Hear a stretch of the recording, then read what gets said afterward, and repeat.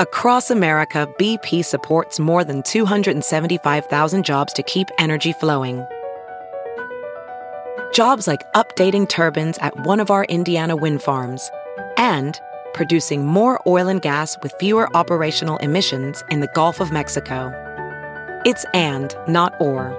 See what doing both means for energy nationwide at bp.com/investing in America.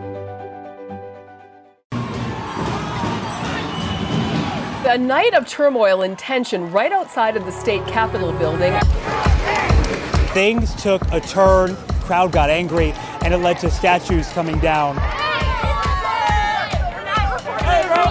Milwaukee Democrat Tim Carpenter says people punched and kicked him in the head, neck, and ribs. Nobody was attacking you until you refused to put your phone away. It's disgusting. You know, I feel for Senator Carpenter. Mandela Barnes is an ally of mine. I went to Turkey with him. He's a close friend, and this is how I get treated. It definitely sounds ignorant, and it definitely does not sound like they are actually advocating for things to change. Please don't take the actions out here as violence.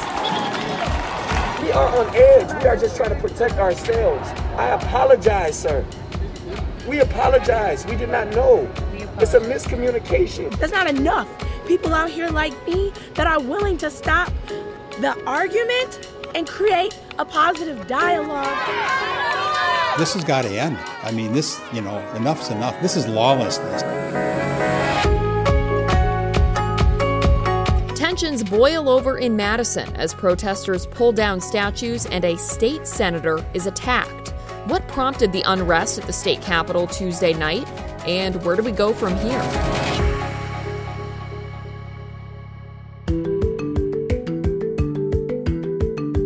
From the Fox 6 studios, this is Open Record. I'm Amanda St. Hilaire, here with my colleague Brian Polson. Hi, Brian. Good morning again, Amanda. We are recording this episode on Thursday, June 25th. And the dust is still settling after a day of peaceful protesting in Madison took a destructive turn Tuesday night. Joining us this morning on the podcast are Fox 6's Aaron Maben and Jason Calvi. Both have been covering the fallout from Tuesday's unrest.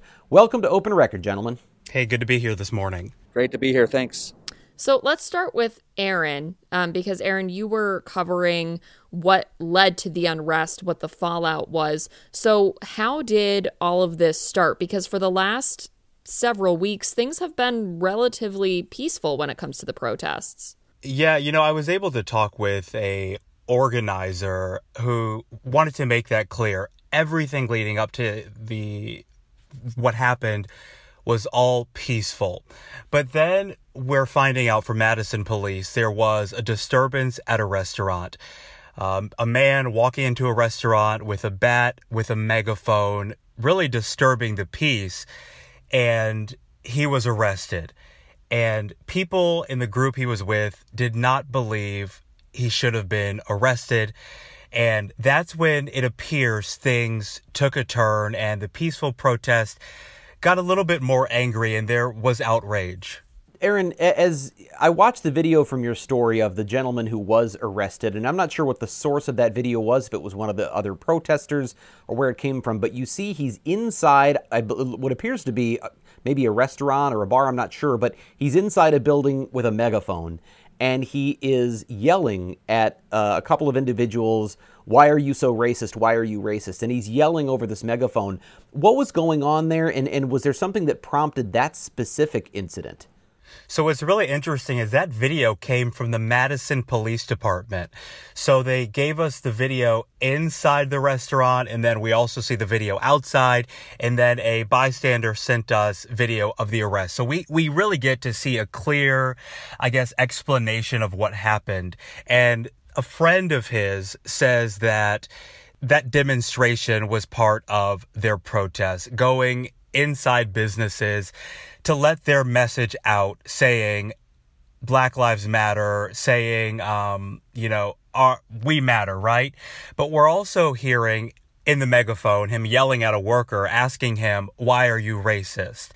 And we don't know why exactly that restaurant was chosen, because we know they went to a Festival Foods earlier. We know there are other restaurants in the area. So not sure why that one was chosen, but Obviously, it didn't go over well. Police were called. That behavior, in their opinion, was not okay and did warrant an arrest. Jason, after this arrest and after we started to see some destruction here, State Senator Tim Carpenter was assaulted. So what happened with that? So the state senator, he's a Democrat from Milwaukee, and he was outside of the Capitol Tuesday night into Wednesday morning. And he considers himself an ally of the protesters, a friend of protesters. And so he took out his phone to capture some of the protests happening outside of the Capitol. And it was right then and there where you can see the video. He posted it on his Twitter page, and you can see two people at that moment charged him and rushed him, and his phone went to black. And he said on Twitter that he was punched and kicked in the head, his neck as well as his ribs, and he said 8 to 10 people actually ended up attacking him in that instance, or he was just trying to he said he was just trying to get that video or capture what was happening with the protest there outside of the Capitol. It seems like the people involved in last night's unrest were very much against having anyone take any visuals of them, whether it was photo or whether it was video. So it sounds like this was really what they took issue with Senator Carpenter, right? Exactly that. Yeah. So there was an interaction that was really fascinating. It was captured by ORT radio in Madison, and it kind of presents what happened immediately after the attack on Senator Carpenter. So you see, this was a WORT's Collie Pittman had recorded the interaction, and what you see there is you see the people telling Carpenter that they brought up the phone. They said, you took out your expletive, you took out they used some expletives here, but you took out your phone. And if you want to be an ally of us later, they said, if you want to be an ally of us, march with us, but don't film us. So I think there's a real worry amongst these protesters that somehow their pictures, their images will be used by the police possibly to bring these protesters to justice, so to speak. And we saw, they were worried about that arrest that Aaron just told us about of one of their fellow protesters. So they were really worried that night that there'd be no taping, no recording, no video, so that they can be identified in some way, shape, or form. Jason, when you listen to the audio that was recorded by this radio reporter in Madison, it's the aftermath of this attack, and you hear at first some of the protesters don't seem to believe he's a state senator. One actually jokes that why would a state senator drive a Honda Accord? And someone else assures him he is a state senator, in fact. And then they say, oh, wow, well, we didn't know, but look, man, you had your phone out. And then one of those protesters then actually calls for medical attention, like, hey, get this guy medical attention. And there's a conversation that ensues as they go on. We apologize. We got shot at tonight, okay? Everybody is done. This is the first time I've ever been assaulted. It's the first time I've ever got shot at, so. The protesters said, or at least the voice you hear, look, we're on edge. We were just shot at. And I assume by being shot at, he's referring to maybe, I don't know if he means the non-lethal, the rubber bullets or something, or if in fact there were people firing actual weapons. I'm not sure what he was referring to there, but he gives the sense that they were on sort of heightened edge themselves when they see Senator Carpenter with his phone out. Do you know what it was that had them so on edge that ultimately they end up assaulting a state senator? Yeah, that was a curious part of the interaction that was captured by WORT radio there in Madison. The protesters had mentioned that they were, like you said, on edge. They had alleged that they were shot at. They said, one of the protesters said 3 different people tried to kill them, that they were run down as well. So I don't have any confirmation of those allegations that the protesters were bringing up. But again, they did say they were on edge, and they had just seen one of their fellow protesters earlier in the day, which precipitated all of these protests. And then the later violence that we saw in Madison was the arrest of one of their fellow protesters. So I think they were on edge from that. And then they were alleging more attacks against them. I cannot confirm any of that, which they were telling the senator happened to them. And they were trying to explain why they had rushed him and why they were so worried about these cameras being out. Aaron, part of your coverage was statues that were torn down during the unrest. What were those statues? Because that was a point of contention. Yeah, two statues torn down outside the Capitol building. The first, the forward statue, which represents women's rights. And then there is the statue of Hans Christian Heg, which is on the other side of the Capitol building, and that honors an abolitionist. So both of those statues were literally pulled down. There are reports that the one of Heg was actually dumped into a nearby lake after being dragged down the streets of Madison. And we heard from an organizer shortly after all of this wrapped up and the dust had settled. And a reporter asked her, why were these statues targeted? And there wasn't a real clear 100% answer to why those statues were targeted. However, she did mention that, the forward statue doesn't make sense right now. She didn't believe that Wisconsin is moving forward. So that statue has no place up right now. But such a contentious and, some would say baffling decision, because we're seeing in other states and other cities, there are these Confederate monuments that are coming down. But these two statues had nothing to do with that. So certainly a talker when we were out there. We saw a lot of people taking pictures of it, cleaning up, and asking why. Aaron, you point out specifically that they didn't really give a good explanation for why, and you brought up the Confederate monuments that are being brought down all across the country, and perhaps maybe that leads into just the idea, the notion of pulling down symbols of government or whatever it may be, and these are obviously right outside the state capitol.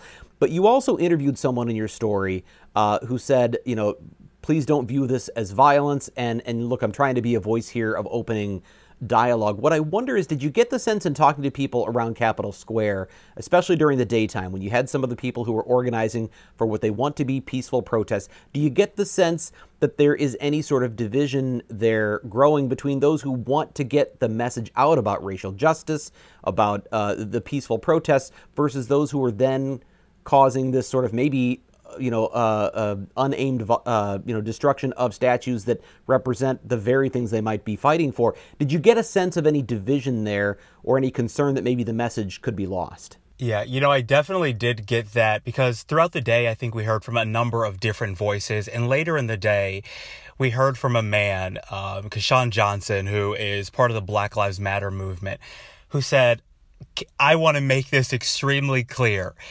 The damage, the statues, that was not my group. That was not my organization. That was, he says, outside agitators who weren't marching with him for much of the day. He said he was looking around during all the destruction, and the main people doing the pulling down, throwing the bricks, he says, was not with his organization. So there seems to be that. Him really wanting to make sure it's known that the people who were peaceful, he says, were not the same people involved in the damage. Although they might have, possibly been around, because they were upset about the arrest that happened, he says they were not part of that damage too. But yeah, you definitely do hear a number of different voices and a lot of different messages on what they want to be heard. Some saying change needs to come. That change is defunding the police. That change is making sure that community groups get more money, or just that, organizations have diverse boards, diverse leaderships too. So we were definitely hearing a lot of different voices out there. Aaron, I'm going to ask you what I asked our colleague Vanche when he was on the podcast a couple weeks ago.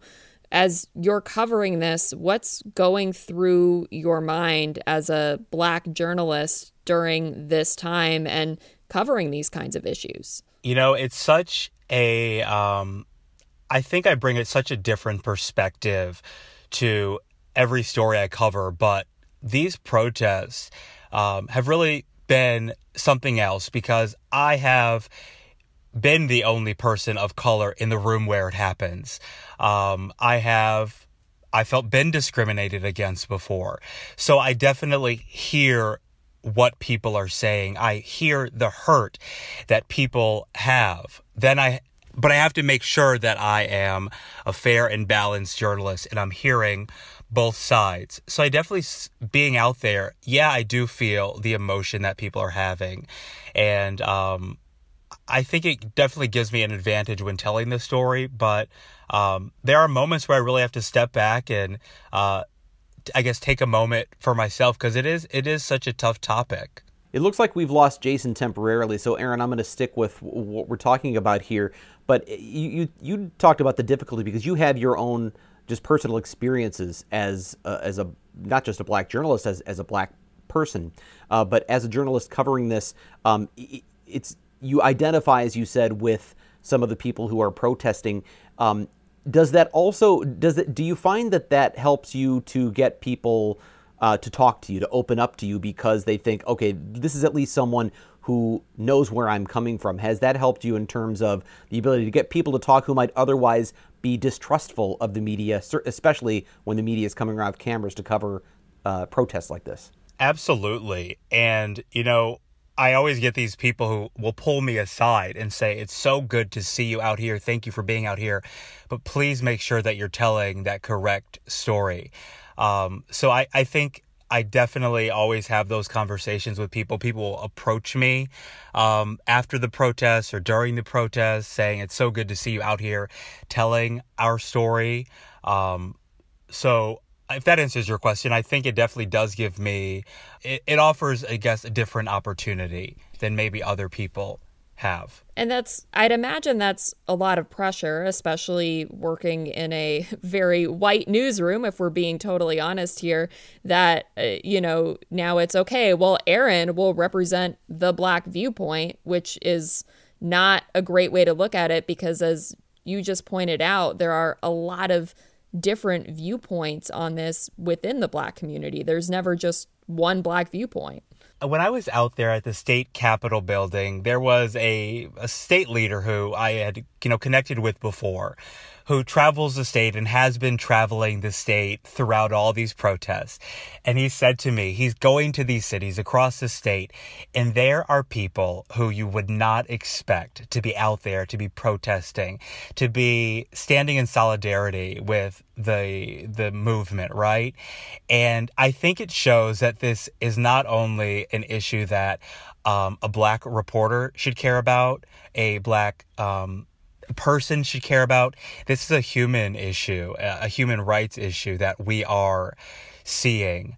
So I definitely agree that while I'm out there, I think everyone should be out there. Everyone should be listening and learning and telling those stories and sharing those stories to provide information to people who aren't out there. It looks like we have Jason back. Jason, since you're back, I want to ask, we saw a flurry of statements on Wednesday coming out from both Democrats and Republicans reacting to the tearing down of the statues, reacting in particular to the physical attack on Senator Carpenter.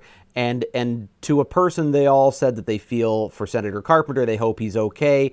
And you saw a little bit of a difference in those statements, though, where Republicans, many of them seem to turn the focus toward Governor Evers and toward the mayor of Madison for what they said was a hands-off approach by police and a hands-off approach to really doing anything about the protests that were, as they were getting out of hand. Jesse Rodriguez called it an invitation, essentially, to further disruption and destruction. Then you had Melissa Sargent, a Democrat, who was saying, that she wants to make sure the message isn't lost, the original message and frustration over George Floyd's death isn't lost in this. What are you hearing from lawmakers as the fallout from what occurred Tuesday night? Yeah, I did hear some of that from State Representative David Bowen, who's been joining those protesters, peaceful protesters in Milwaukee. And he said, what he saw there with the violence, the attacks, all of that, he said that was he called it ignorant. He said that, it's important for the people seeing those acts of destruction and violence to not see that as the people that are out there every single day making these, joining him in these peaceful protests. There's the history here of the 200 days marching for housing equality in Milwaukee, right? And so we're not to 200 days yet on this issue, and the protesters say they're going to keep on protesting every day until they have justice. Now, what is justice? I mean, everybody has a different definition. We talked about, police reform, and some people calling for stripping money from the police departments, defunding police, etc. But Bowen is saying, don't compare the violent people to, and as Aaron has said too, where do these violent people come from? Were they part of the original group or not?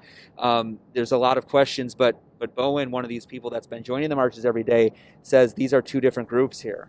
I did see some observations on social media that state lawmakers haven't really been convening over the last couple weeks to talk about these police reform issues. Certainly, we saw the proposed reforms from the governor's office, but we haven't heard as much from our leaders in the legislature about it. And then after the unrest in Madison, somehow they all kind of managed to get their statements out and convene to survey the damage. That is a good point. Yeah, they were there. They had the press conference was called for them to tour the damage, and then immediately to have a press conference afterwards. And that email was sent out about an hour before the press conference. So it was a pretty quick, for us in Milwaukee, it was a quick turnaround to get out there and try to cover that. But you're right, they were able to convene and put together a press event immediately. The day of, hours after the destruction.